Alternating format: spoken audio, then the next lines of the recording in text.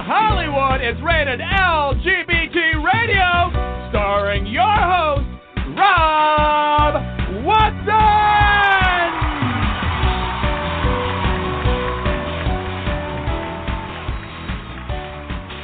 Hello. Welcome. You are listening to Rated LGBT Radio, and I am your host, Rob Watson. And really excited today. Our guest is someone that I've interviewed a couple of times. She is a prolific writer, author, children's books, and books on spirituality and sexuality and how those commingle. She is Suzanne DeWitt Hall, and I'm really excited to bring her on shortly. She has a brand new book out called Sex with God. And that is certainly intriguing, and it is actually a wonderful book. I've read it cover to cover, and it is a wonderful discussion starter. And so we are going to start that conversation on today's show, and you don't want to miss it. Before I bring Suzanne on, I do want to welcome to the show my illustrious co-host and journalist, Brody Levesque. Brody? Good afternoon, Rob. Good afternoon, listeners. Good morning, listeners. Thank you so much for listening to the show and subscribing on your podcasts. And before I talk about news, the title of Susan's book has got to be the best title possible to get the folks down at the American Family Association and 1 Million Moms in Tupelo, Mississippi, clutching pearls right about now. I can only imagine, the shrieks in the echo chamber of the Christian right over that title. So speaking of shrieking, President Donald Trump is in Ohio today, which was an interesting trip. Ohio Governor DeWine announced to the press before Air Force One landed that he had tested positive for COVID-19, and he was immediately isolating himself. Trump was speaking to a group of factory workers in Ohio and announced that he was imposing heavy tariffs against Canada on aluminum because the Canadians aren't helping us out any. And then he was talking about all these companies that have moved their operations into Southeast Asia. And he specifically singled out Vietnam and Thailand. Ladies and gentlemen, I'm not exaggerating. The President of the United States referred, to the kingdom of Thailand as Thailand. Once again, a Trumpism. In the news today, the Senate is headed for Brody, recess. Before you move on to that, Trump had a horrific interview since last we spoke on the show with Axios, which was an absolute disaster. It boggles my mind that the Republican Party hasn't. I don't even know what. I mean, it's like it has gotten to such an absurd level that he virtually can show being as inept as humanly possible, and it's crazy. I mean, it's insane. In any other time, any other place, there would be a secondary candidate to challenge an incumbent like this. When Jimmy Carter was in office and he was having a struggle because of gas shortages and everything else, Ted Kennedy actually started to challenge him and tried to challenge him for the nomination. What is going on? Why has Trump got this stranglehold over that party? It's twofold. It's fear factor. Two, the Republicans are in deep, deep, deep trouble. They know it. They are seeing a turning of the American population on, things that they hold dear. I think the other part of it is they have been in power for so long, and they have felt virtually bulletproof and bomb-proof against the Democrats, that they'll retain power no matter what, and not just at a federal level, but at a state level as well. And I think they've misjudged American voters. We've been looking at the polling numbers. I got polling numbers today on a number of important senatorial races. Lindsey Graham, for example, is tied with his Democratic challenger.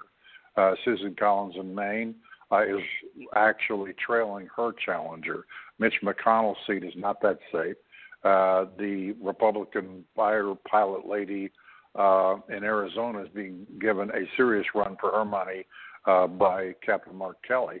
So what we're seeing is that they've been propping up Trump. Yeah, well, it's about right. They've been propping up Trump, and that's been their whole focus, has been maintaining their power hold.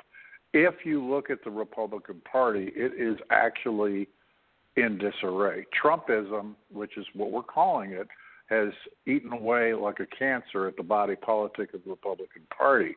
And it's just, it's not a survivable moment for them, and they're desperate to cling to power. They're betting that the way to do it is through Trump's base. And while Trump's base actually hasn't shrunk at all over the last 4-year period of time, it also hasn't increased at all. But the problem is it's powerful enough that it's cowed the rest of the Republican Party and basically browbeaten them into submission. And, of course, the other thing for, higher-ups in the party like Mitch McConnell and some of the people that actually have the political power within the party, they love Trump because they've been able to appoint judges and they've been able to shift the entire judicial to the right, which is going to cause and create havoc probably for a good number of years long after Trump is gone. We've been looking at the numbers going into this election. It's highly unlikely at this point that Trump will be reelected. It's also very highly likely that the Senate may not flip, but it'll be so close in margin that McConnell will not be able to ride the agenda anymore, especially not with a Democratic administration. I'm not saying that Trump couldn't pull it out at the last minute. It isn't looking that way. There is a certain amount of fatigue factor with this administration, and I think at the other end of it, his complete and total inept handling of the COVID crisis, the blatant racism, the ignorance, which has been showcased numerous times, but really got showcased in that Axios interview this last weekend on HBO. I think that we're starting to see people really understanding, that at the end of it, the Republican Party is dead, and something else will have to rise out of the ashes of it. I don't think anybody truly needs what it is, but the Republican Party, since the Reagan era, has been the party of white elite males, mainly, and sycophant female politicians. And it's just gotten to the point where, America itself has changed radically, and the blatant discriminatory practices, racism, and quite frankly, openly naked bigotry and hatred coming not only just from the White House but from Capitol Hill, I think has finally got enough people out in what I call mom, pop, apple pie, Chevrolet, and Walmart land, to take a hard look. You're always going to get the zealots, and you're always going to get the idiots. I mean, I had an editorial session this week with my colleagues. We were commenting on the plethora of the Karen and Kevin videos that have appeared on the internet and through social media, and it paints a really ugly picture of the United States. But what it does more than anything else is it puts in very sharp relief that is really truly America. You can't get around that one. It's there. And Trump has brought all of that bubbling to the surface, and now it's just going to be a matter of, quite frankly, repair, and hopefully, turn things around. Yeah. Yeah, I hear you. And did you have other stories that you wanted to share with us today? Well, I think some of the other things that, people need to be paying attention to, the Senate and leadership and the House leadership are still fighting over the next stimulus package. They're not moving anywhere close to it. We could be looking at next week, although, interestingly enough, the president has expressed his displeasure with that, and he's threatening executive orders, although we're not exactly sure what he's capable of doing, since the purse strings are obviously controlled by Capitol Hill and Congress. Most of the fighting is on, direct relief money to the American people. The Republicans want to lower the amount. The Democrats want to keep it the same. The Democrats don't want to put through any pork barrel projects. The Republicans, on the other hand, have got a couple special interest things they want done. So it's kind of a seesaw back and forth. Speaker Pelosi and her delegation met with Secretary Mencken and the Republican leadership, including the White House Chief of Staff Mark Meadows, again today in Washington. We've gotten really nowhere closer to resolution. And, of course, the Senate is going out for this weekend into a recess period. So there's a lot of frustration in Washington right now. And, of course, then there's the COVID crisis. The numbers across the United States are pretty sketchy at best. The argument over schools is starting to become finely tuned. There was a school that reopened in Mississippi, and then they had to shut it down, like not even after a day, because they suddenly had a rash of infections. I've had conversations with the Centers for Disease Control and with the National Institutes of Health. I've spoken with Dr. Fauci. Dr. Fauci has said repeatedly that it's masks, it's the social distancing, and it's the crowds, and the whole thing with the schools is going to be greatly dependent, on testing and on the safety factor. And, at this point, only the American Northeast has really whipped the problem. And ironically, at one point, New York State in particular was the epicenter for it. Right now, going into the fall, it doesn't look as though the Americans have a really good, grip on this. In California, the Los Angeles Public Health Department reported to us in the press yesterday that 60% of the people infected were 18 to 39. 60%. So there you go. So school openings are a hot topic issue. Then, of course, to go along with the COVID crisis, you have the Trump White House fighting against mail-in ballots. So that will be another controversial, play for the White House as we move into the election season. And this virus isn't going away. The United States has not controlled it. The United States needs to control it. But the real problem is that you've got a lot of people that don't seem to get that. Right. Yeah.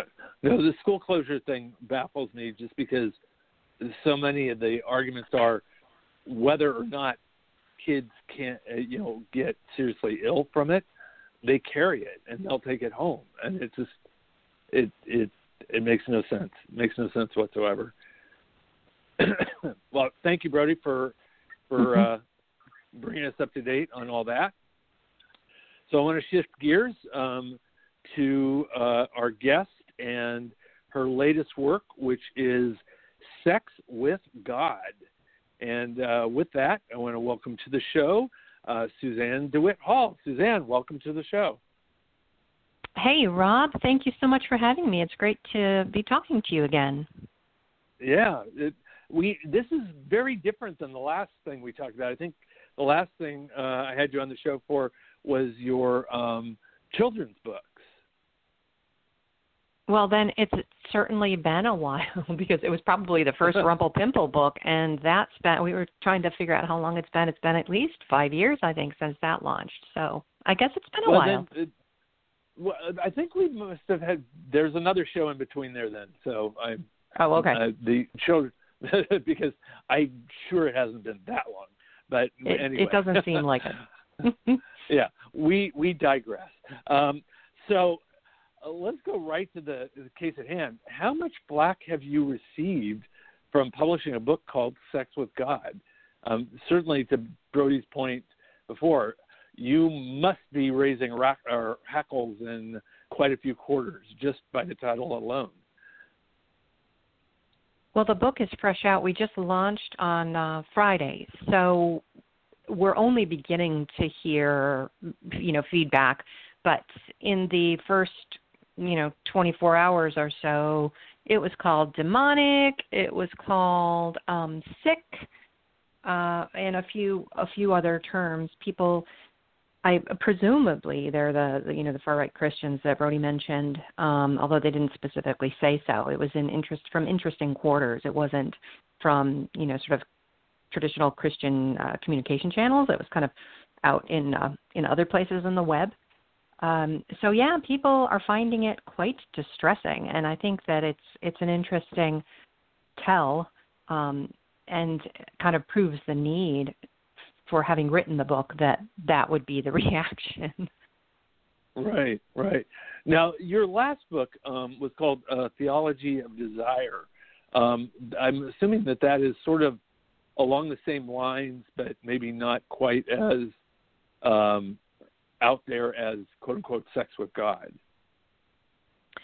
So Theology of Desire, they're companion books, really, and I debated about whether to create a single book or break them into two, because A Theology of Desire deals with the hunger that God has for us and the resulting hunger that we have for God and for each other. So it has a lot to do with sort of the longings of the heart and the hungers of the spirit and the soul for union. And then Sex with God deals with the actual physical aspects of that hunger, of those hungers, mutual hungers for each other and for God and God's hunger for us. So, but it deals with the physical. So what was your inspiration, especially for, because I think it's brilliant. And part of the reason I think it's brilliant is that I think the most intimate, secret parts of each of us are kind of twofold. One is our specific sexual desires, and I'm not just talking about sexual orientation as to who we're attracted to, but the exact ways that we like to express ourselves sexually, what our excitement levels are over different stimulus, and what specific sexual acts are specific to us as individuals. It's sort of a deeply private part that we don't even share with anybody but the people that we're actually engaging in that process with. And then the other part that seems incredibly personal and intimate and secretive within ourselves is our exact spiritual connection, belief system, and true, spiritual outlook. Even if we go to a church, even if we identify as one label or another, oftentimes we have our own kind of secret inner beliefs and understandings and instincts about those. And it seems to me you have now molded both of those things into one. And I just want to open up to you. What was your impetus for doing that? Yes. So first I want to respond to something specific that you said about, all those intricacies of our personal preferences and the things we like and don't like. And you said that we don't share them with the world, except maybe with our partner. And I think the reality is a lot of times we don't even share it with our partner, right? I mean, it's right. It's often rare that you have the level of intimacy where you can be truly open and express those things because we have so many fears and we feel so vulnerable. So, I just wanted to touch on that, is that optimally, part of my goal in this book is to urge people to seek that level of intimacy, and that our physical intimacy shouldn't be disconnected from that deeper level of intimacy and trust.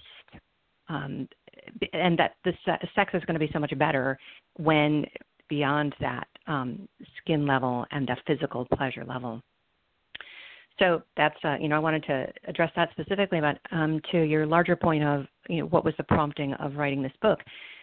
I've been contemplating the intersection of faith and sexuality for a couple of decades, I think. was in a really unhappy marriage and, felt this hole in my center that was in part because I didn't know who I was as a person, who I was as a carrier of the divine and as a beloved of the divine, and in part because I was a really bad match for my husband. And so I started thinking about what does this mean and how does it reflect, what does this hunger and this pain, how does it reflect that aspect of sexual desire, which is of the heart, not just of the body. How does that reflect our hunger for God? So, I've been kind of marinating in this subject matter for a long time, and then I'm now married to the love of my life and intensely happy and desiring wholeness for more people. And part of that is sexual wholeness and seeing the wonderful, healthy fullness that can come out of that kind of true intimacy that I was talking about. It just seems like it needs to be shared, and it seems to be that a couple of maybe like 12 years ago, I was in a socially conservative church, and even back then I was saying we need to be talking about sex because sex is something that is so important to human lives and human minds. We're kind of obsessed with it, and we can't separate. It shouldn't be separated from faith. It needs to be embraced, discussed, understood, explored, and tried to align in some way that results in good. So anyway, I just blathered on for a long time, but that's kind of the reasoning behind the book. You're totally allowed. Psychologists have shown that intimacy is a nurturing life necessity, and this is redundant, need that people have that gets ignored where, we know people need food, we know they need water, we know they need these things because it's sort of like biologically sensible, but they've also studied that need for touch and intimacy and closeness and everything else as being almost as important, if not more important, to the human psyche and human well-being. And now, especially since mental health is getting much more awareness as a viable requirement for human beings, that is probably, that awareness is escalated. Take us over to the spiritual side and God, and what is your view on God's part of that, and part of that as us as God's children and that relationship? I see one of the reasons that I loved the title, and my spouse, my Dolce, it kind of came to them fully formed, and when I was working on the book and they said, here, how about this for the title, I was like, oh my gosh, it's perfect, because I explore in this book kind of two sides of things. One is the divine that is within each of us, made in the image and likeness of God and carriers of the Holy Spirit. And, you hear the phrase namaste when people greet each other and they sort of bow, they put their hands together and bow. And that is an acknowledgement. It's basically saying the divine in me meets the divine in you, or greets. There's a few different variations on the phrase, but that's essentially the message. It's a theme that kind of crosses faith traditions. So one big theme in this book is that in trying to kind of create a sexual ethic and reestablishing the sacred aspect of sexuality is in acknowledging that the person that you are with is a carrier of this holy thing. They're a holy being, and that they should be worthy of respect fully in your sexual relationships. So that's like that one half of it, is that, that you have respect for yourself and that you have this deep respect and honoring and love of your beloved, and that then also God is there. God is with us wherever we are, whether we're in the bathroom, whether we're cooking, whether we're working, whether in bed with our beloved. So, to mention, that you're having sex with God is just basically a truism. If you're having sex and God is there, then, God is there. And you can invite that sort of divine participation and say, come Holy Spirit, enter into this act, enter into between us and draw us into this cord of three through our physical union. So that's kind of the while I do in the book explore a number of physical issues, that's the central premise that gets uncovered through the daily meditations about the divine. Not to and certainly I've seen in different sex scenes and different things where people are shouting out, "Oh God, oh God, oh God," a lot. Right. So you might think that they're already taking your advice, but there's plenty of room for jokes in there. Believe me, I know. Oh, totally. But for a lot of people, and I think this is part of the need for your book in a big way, is as soon as you start mentioning God, that takes the thrill out of everything. That's interesting. I hadn't even thought about that, but I'm sure you're right. Because, I mean, it leads me to a bigger question. You,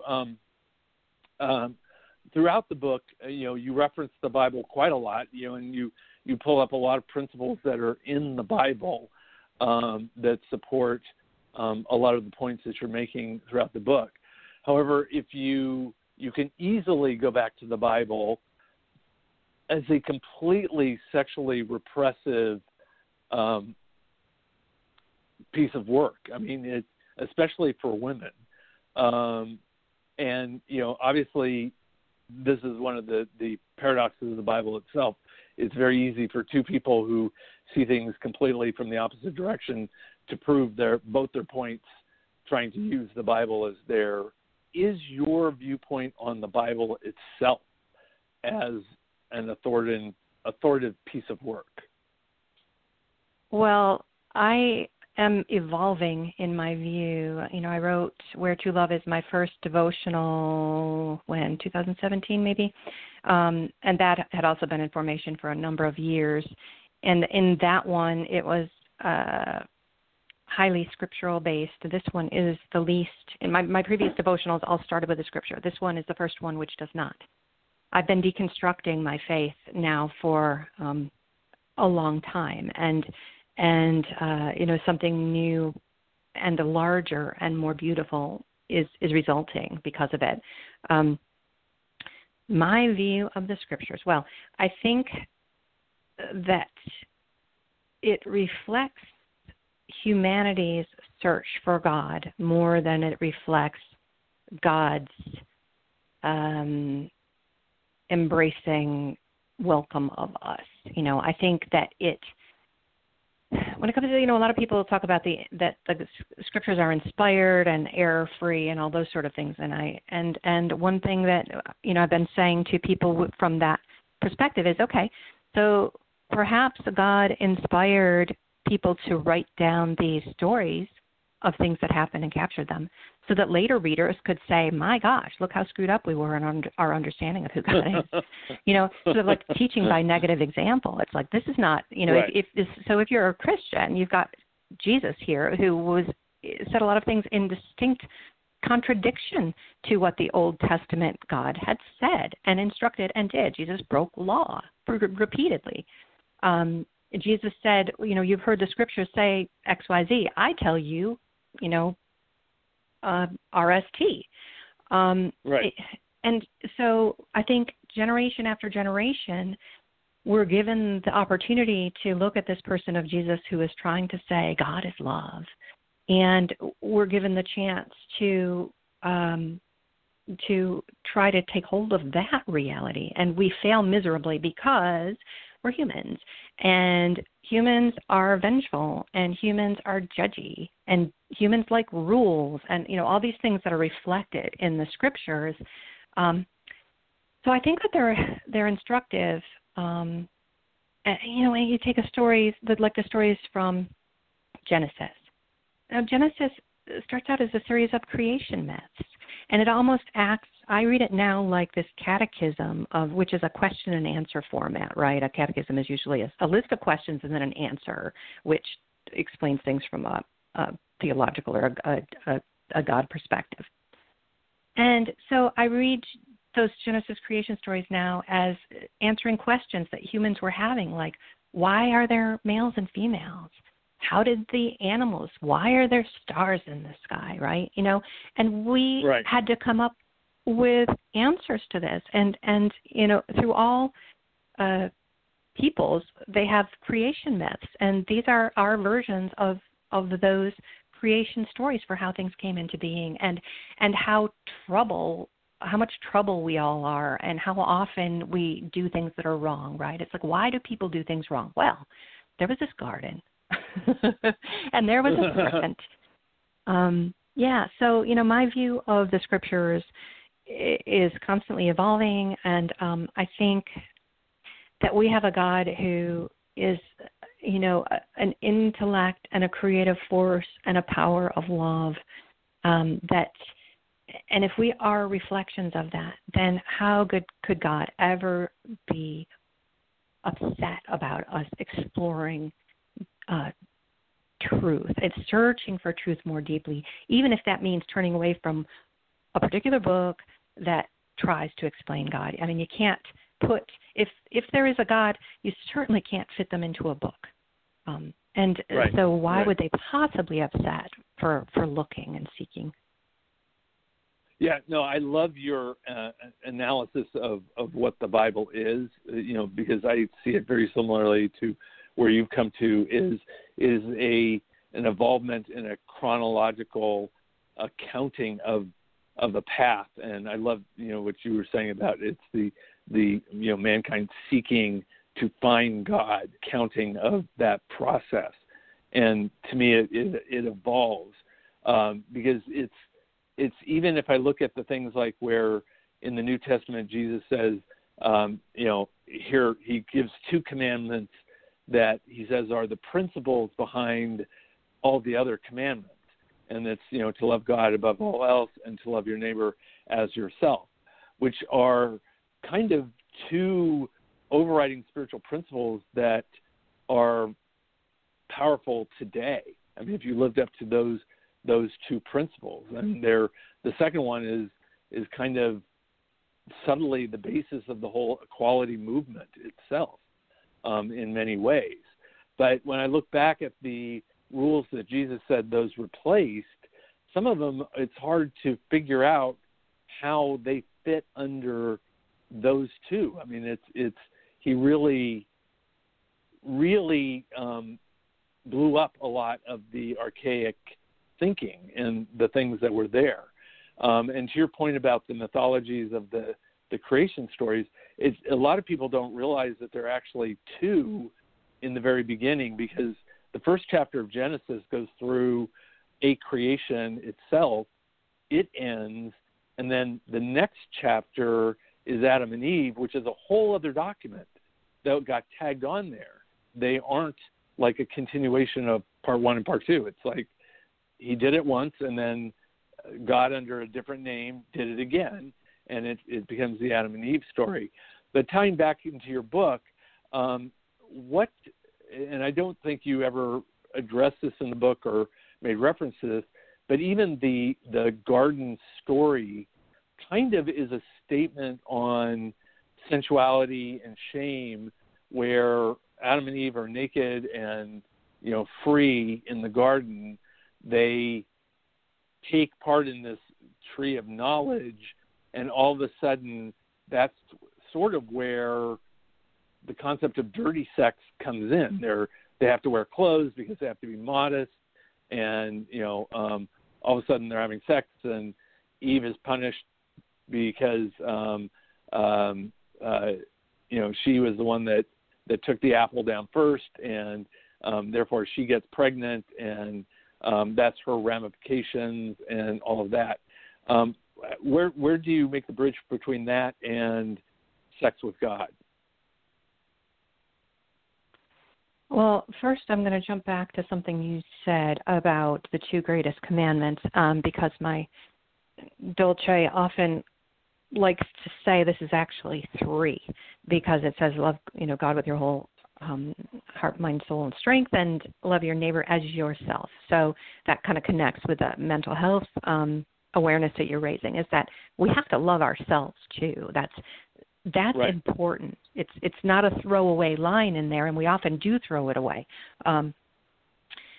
So as far as, I haven't, the Adam and Eve story is so distressing on so many levels. I mean, you start right off with that, made in God's image, male and female. It doesn't say male or female. So right off the bat, we've got text. If you're going to be a biblical literalist, you've got text that says, one, God is male and female, not male, and two, that humans are male and female.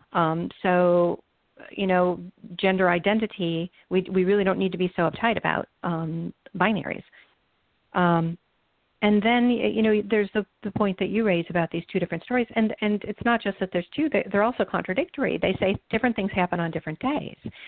So when you're studying what Scripture is, and you're talking to people who are literalists and inerrancy folks and things like that, pointing out the fact that these, right from the very first book, the creation itself is not consistent. So how can people say that the Bible is this thing where every single line needs to be taken as some sort of a rule and a truth fallen directly from heaven and an instruction, when there's disagreement right from the beginning? So as far as, I don't know what has happened with sexuality, when it started being viewed as something kind of dirty. I know that in Calvin's day it seemed to have taken a turn. I think in and out of the centuries there's been a lot of Christian mystics who describe experiences of encounters with God in sexual terminology. It's often sounds like, sort of a phallic penetration, a burning sword or a spear thrust into their centers and things like that. And there's so much marital comparisons. There's, the Song of Songs is this steamy, erotic love poetry.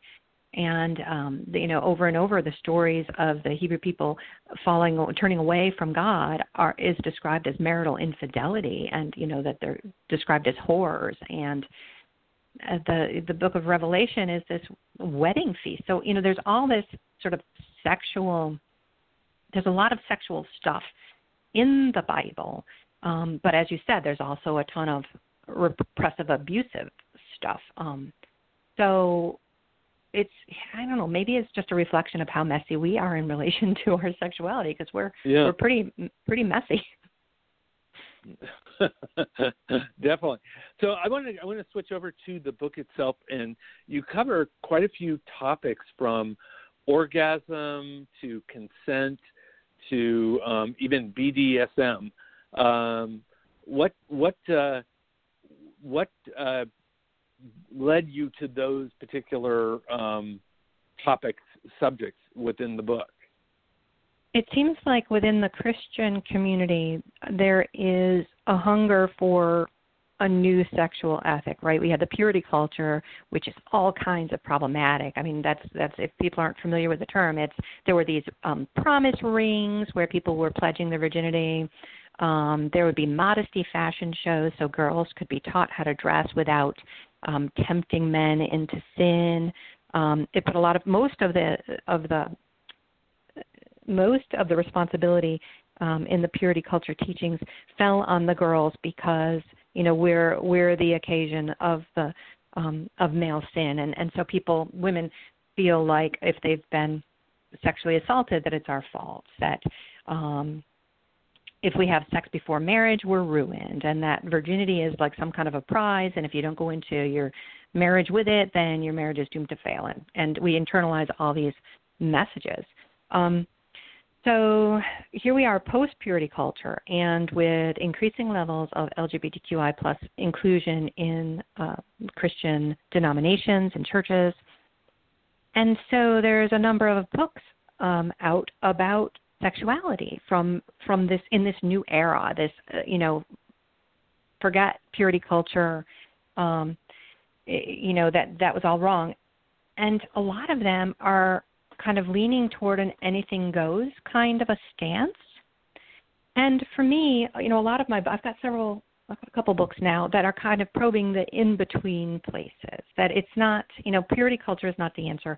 Anything goes is not the answer, in my view, but that we need a new sexual ethic, which does focus on this honoring the divine, honoring the holiness of each other.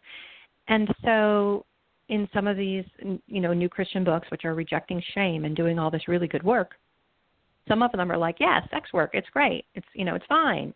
Bondage and discipline and sadomasochism, they're wonderful. It's, it's great. Whatever titillates you is good. And I wanted to push back and explore that a little. And I had to, in writing it, one of the things, I don't know if you've experienced this in your own writing, is sometimes the process of writing helps you figure out what you think about something.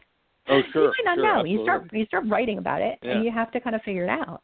And for some of these topics, I had to say, well, what do I think about this? And as I wrote them, it helped distill that.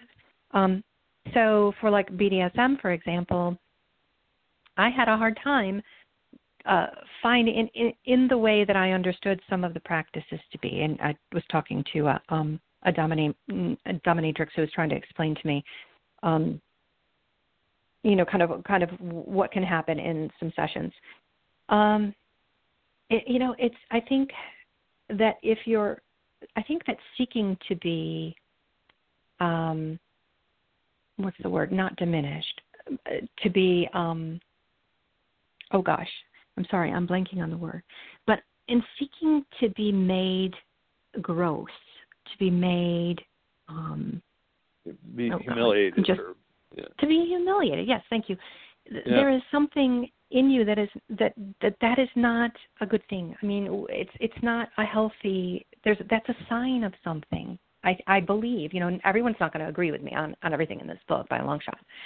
But anyway, so in seeking that holiness, in the search for holiness, how does that fit into something like bondage and discipline?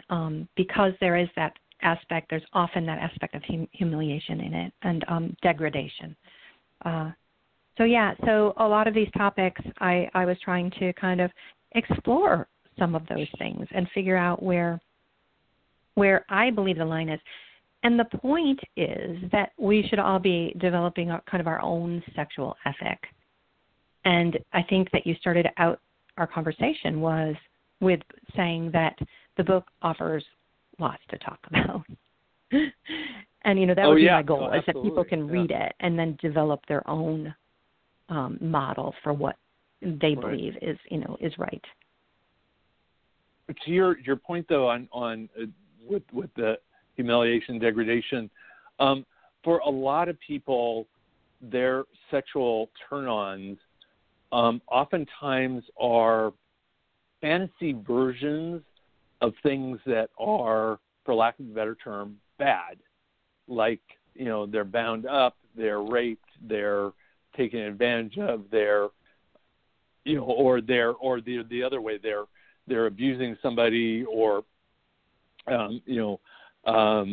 being hedonistic and everything else. And and I'm talking about times when this is all done with consent, that everybody is sort of playing a role and enjoying the freedom of being in a role and in this play, that if it occurred without consent or against somebody's will, it would be absolutely the opposite. It would be horrific. I'm going to compare it almost like going to a horror movie where you're actually getting pleasure and enjoyment out of a horrible situation because it's not real, and you're safe. even though you're letting yourself experience something that's very unsafe. How does that concept play into the sex with God spirituality? I would have to give it more thought to kind of play with what you're saying. I think that everything that I explored centers around those key things of honoring the intense beauty and dignity and worth and value of each person, so yourself and the other person. And so my answer would have to come from that. And I think I would still be a little concerned, but again, this is one day out of the whole 50 for the books, and I don't want to be dictatorial. You know what I mean? This is not for me to. This is I know what I want and I seek. And so I don't want to be, telling other people what they should or shouldn't be doing. And that's not the intent of the book. Right, of course, yeah. What do you want the effect of the book to be? Well, I would hope that, as I was saying, that people do use these meditations as jumping off points to kind of probe their own thinking and to kind of challenge their own thinking and to come to a lot more acceptance of themselves and what makes them tick, and looking at, evaluating, like even if they're into BDSM, for example, just thinking about what it is that they're doing and why they're engaging in it, and what is it speaking to? What parts of them are responding to it, and being a little bit more interior. And more conscious. I think we don't think a lot. We think endlessly about sex without really thinking about sex. We can't not think about it, and yet I don't know how deeply we think about it. So I think my hope would be that people can use the book to transform their views and to heighten their experience and to deepen their intimacy with their beloved, or even with themselves if they don't have a beloved, and that they don't have to be afraid that all of these aspects of themselves, which are so profoundly important, that they have to be separate from our understanding of God and understanding of faith and understanding of our loveliness to God, that we have all these urges, all these ranging urges, and I would hope it would help get rid of shame, that we can reject it and we can be much more accepting of ourselves and the ways that we tick. So those are my hopes. Yeah, no, that's wonderful. One of the things that has come up, especially being part of the LGBT community, and I actually did a video of this about my sons, was that a lot of sex, especially sex discussion, has to do with the procreative aspect of heterosexuality. And the Bible oftentimes is a blueprint for that, in a very stringent way. I mean, there are places in the Bible where you can read that directly, where it is that and only that, end of story, kind of thinking. And one of the things that I found when I was about to talk to my sons about sex was I didn't want to present sex not just selfishly as something that had nothing to do with me as their gay dad, because that's what I've seen videos of. I saw a lesbian couple explaining sex to their son, and they were talking about how babies were made. And I was sitting there kind of going, well, you've kind of just described something that he's going to look at his parents and go, so this is something you guys don't do. You know what I mean? It's like it took it out of that whole interrelationship thing. Your book has really nothing about that. I mean, yours is the other way, where it's all about the connection, spiritually, physically, everything. What would you say to people who are looking for sex as a procreative process? Well, I think that when we look at the Bible, as you had said earlier about how it's kind of bad when it comes to sex, especially for women. It's a product of times and social cultures where women's sex. Well, women weren't terribly important, and certainly their sexuality had nothing to do with anything other than procreation. They were there to make children and carry on the name and ensure their own form of living on into the future. So it's not surprising that we at least in the Christian community is that there is that focus on procreation. There's the demand to fill the earth and all of those things, but there's also a friend on Twitter is also similarly fascinated with sort of sexuality and Christianity, and she was asking if any of the passages in the Song of Songs are penetrative sex, because a lot of it feels very oral or maybe digital stimulation. There's that right. Poem is so darn sexy, but it's very oral. There's all these references to tastes and flavors and fruit and all these things, and there seems to be like virtually no allusions to the kind of sex that would result in having a baby. So it's interesting that there's that much of the focus, and yet in this book, in this poem that's supposed to be describing God's relationship with us as with humans is in this intensely erotic poetry, doesn't seem to have any baby making in it whatsoever. It's all just about pleasure. So and it's silly. I mean, it's ridiculous for there's a lot of Christian people who do claim that stance in relation in particular to gay folks. They're like, well, you can't be sex is supposed to be for this, so right, clearly right. says so in the Bible. But meanwhile, they're having sex all over the place, not to be creating babies. They're using birth control, or they're just doing all sorts of things that don't result in children, and enjoying it a lot, and would be deeply troubled if you tried to take that away from them. Right. So, exactly. No, I think it's I've made that point silly many argument. times. Yeah.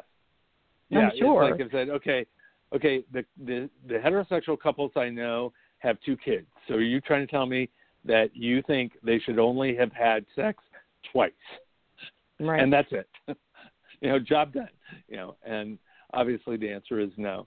Suzanne, also, the one potential audience for your book, and I guess my question is, how would you address these people, is people who are agnostic to atheists that are not Bible-centered or take their inspiration specifically from Christianity. How does your book speak to them? Well, as I mentioned earlier, I'm increasingly moving away from a Christian-focused spirituality and into a larger understanding of the divine and the universal oneness of all things, really, all people and all of creation. And so that kind of thinking is saturated in the book, although I do refer to Scripture in some of the entries. The concept is only partially sort of Christocentric, I would call it.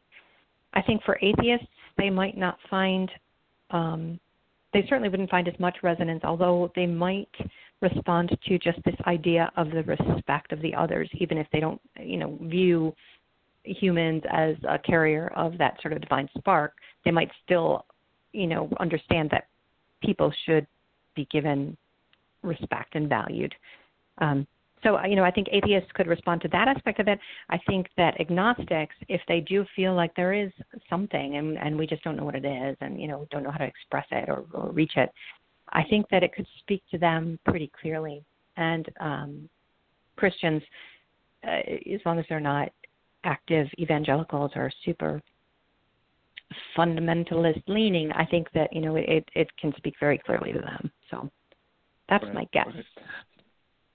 Well, perfect. It is a really inspiring piece of work, and obviously an incredible conversation starter. I've loved the conversation we've had today on it. How do people get both this book and your other books? The easiest way is to go to that monster we love to hate, Amazon. You can also you can check on all your independent bookstores will be able to order it for you if they don't have it. And you can go to the Where True Love Is website to learn a little bit more and to order it direct if you want signed copies, or if you'd like a copy sent anonymously to anyone. That's something we also do, especially with my LGBTQI devotionals. People sometimes send them to their families. I write a little letter to family members, but it's sent anonymously. So also there's the Where True Love Is page on Facebook is very active. Dolce is constantly posting wonderful content on there, kind of uplift your day. And I think that those are the major places. Excellent. Brody, did you have any quick question before we go? No, I think I'm pretty good. I've been just sitting here very quietly taking it all in. Yeah, Brody's a little shy, so. Just kidding. Suzanne, what have I not asked you that I should have? Oh, man. I think you covered a lot of territory. I'm trying to think if there's anything specific I wanted to point out. I don't think so. I mean, I think one thing is reviews. If you know any writers out there, everyone who's listening, if you know writers, please leave reviews for their work. It means a lot, both to them individually to hear feedback, and also it helps with raising awareness and helps people know what this product is that they're purchasing. So please leave reviews. That is an excellent point, and we've had many authors on who have not asked for that, and that is something that would be great for people to be doing. Well, I've read the book, and I highly recommend it, and I think it's inspiring, and it's groundbreaking, and I think you're incredibly brave for stepping out and taking this on, because I think as it gets more well-known, you're going to get both applause and detractors, because it is going to stir up some sensibilities, but I'm sure you are acquainted with that and ready to take that on. So many, many kudos. Suzanne, I want to thank you for being on with us today. Our hour is up, believe it or not. And as always, you've been an absolute joy and pleasure. I want to thank Brody for being on board and all of his work. And I want to thank our listeners for tuning in. Also, please share this with your friends and family. And we are located on any podcast app, on any smartphone, iTunes, or you can listen to us directly on the web on Blog Talk Radio. Just search for us on any of those platforms, and you will find us and subscribe. We will be back here again next week with another intriguing and wonderful guest. Don't even know who it is yet, but it will not disappoint, I promise you. So for Brody and myself, I want to thank you all for listening, and we will see you again next week. You've been listening to Rated LGBT Radio.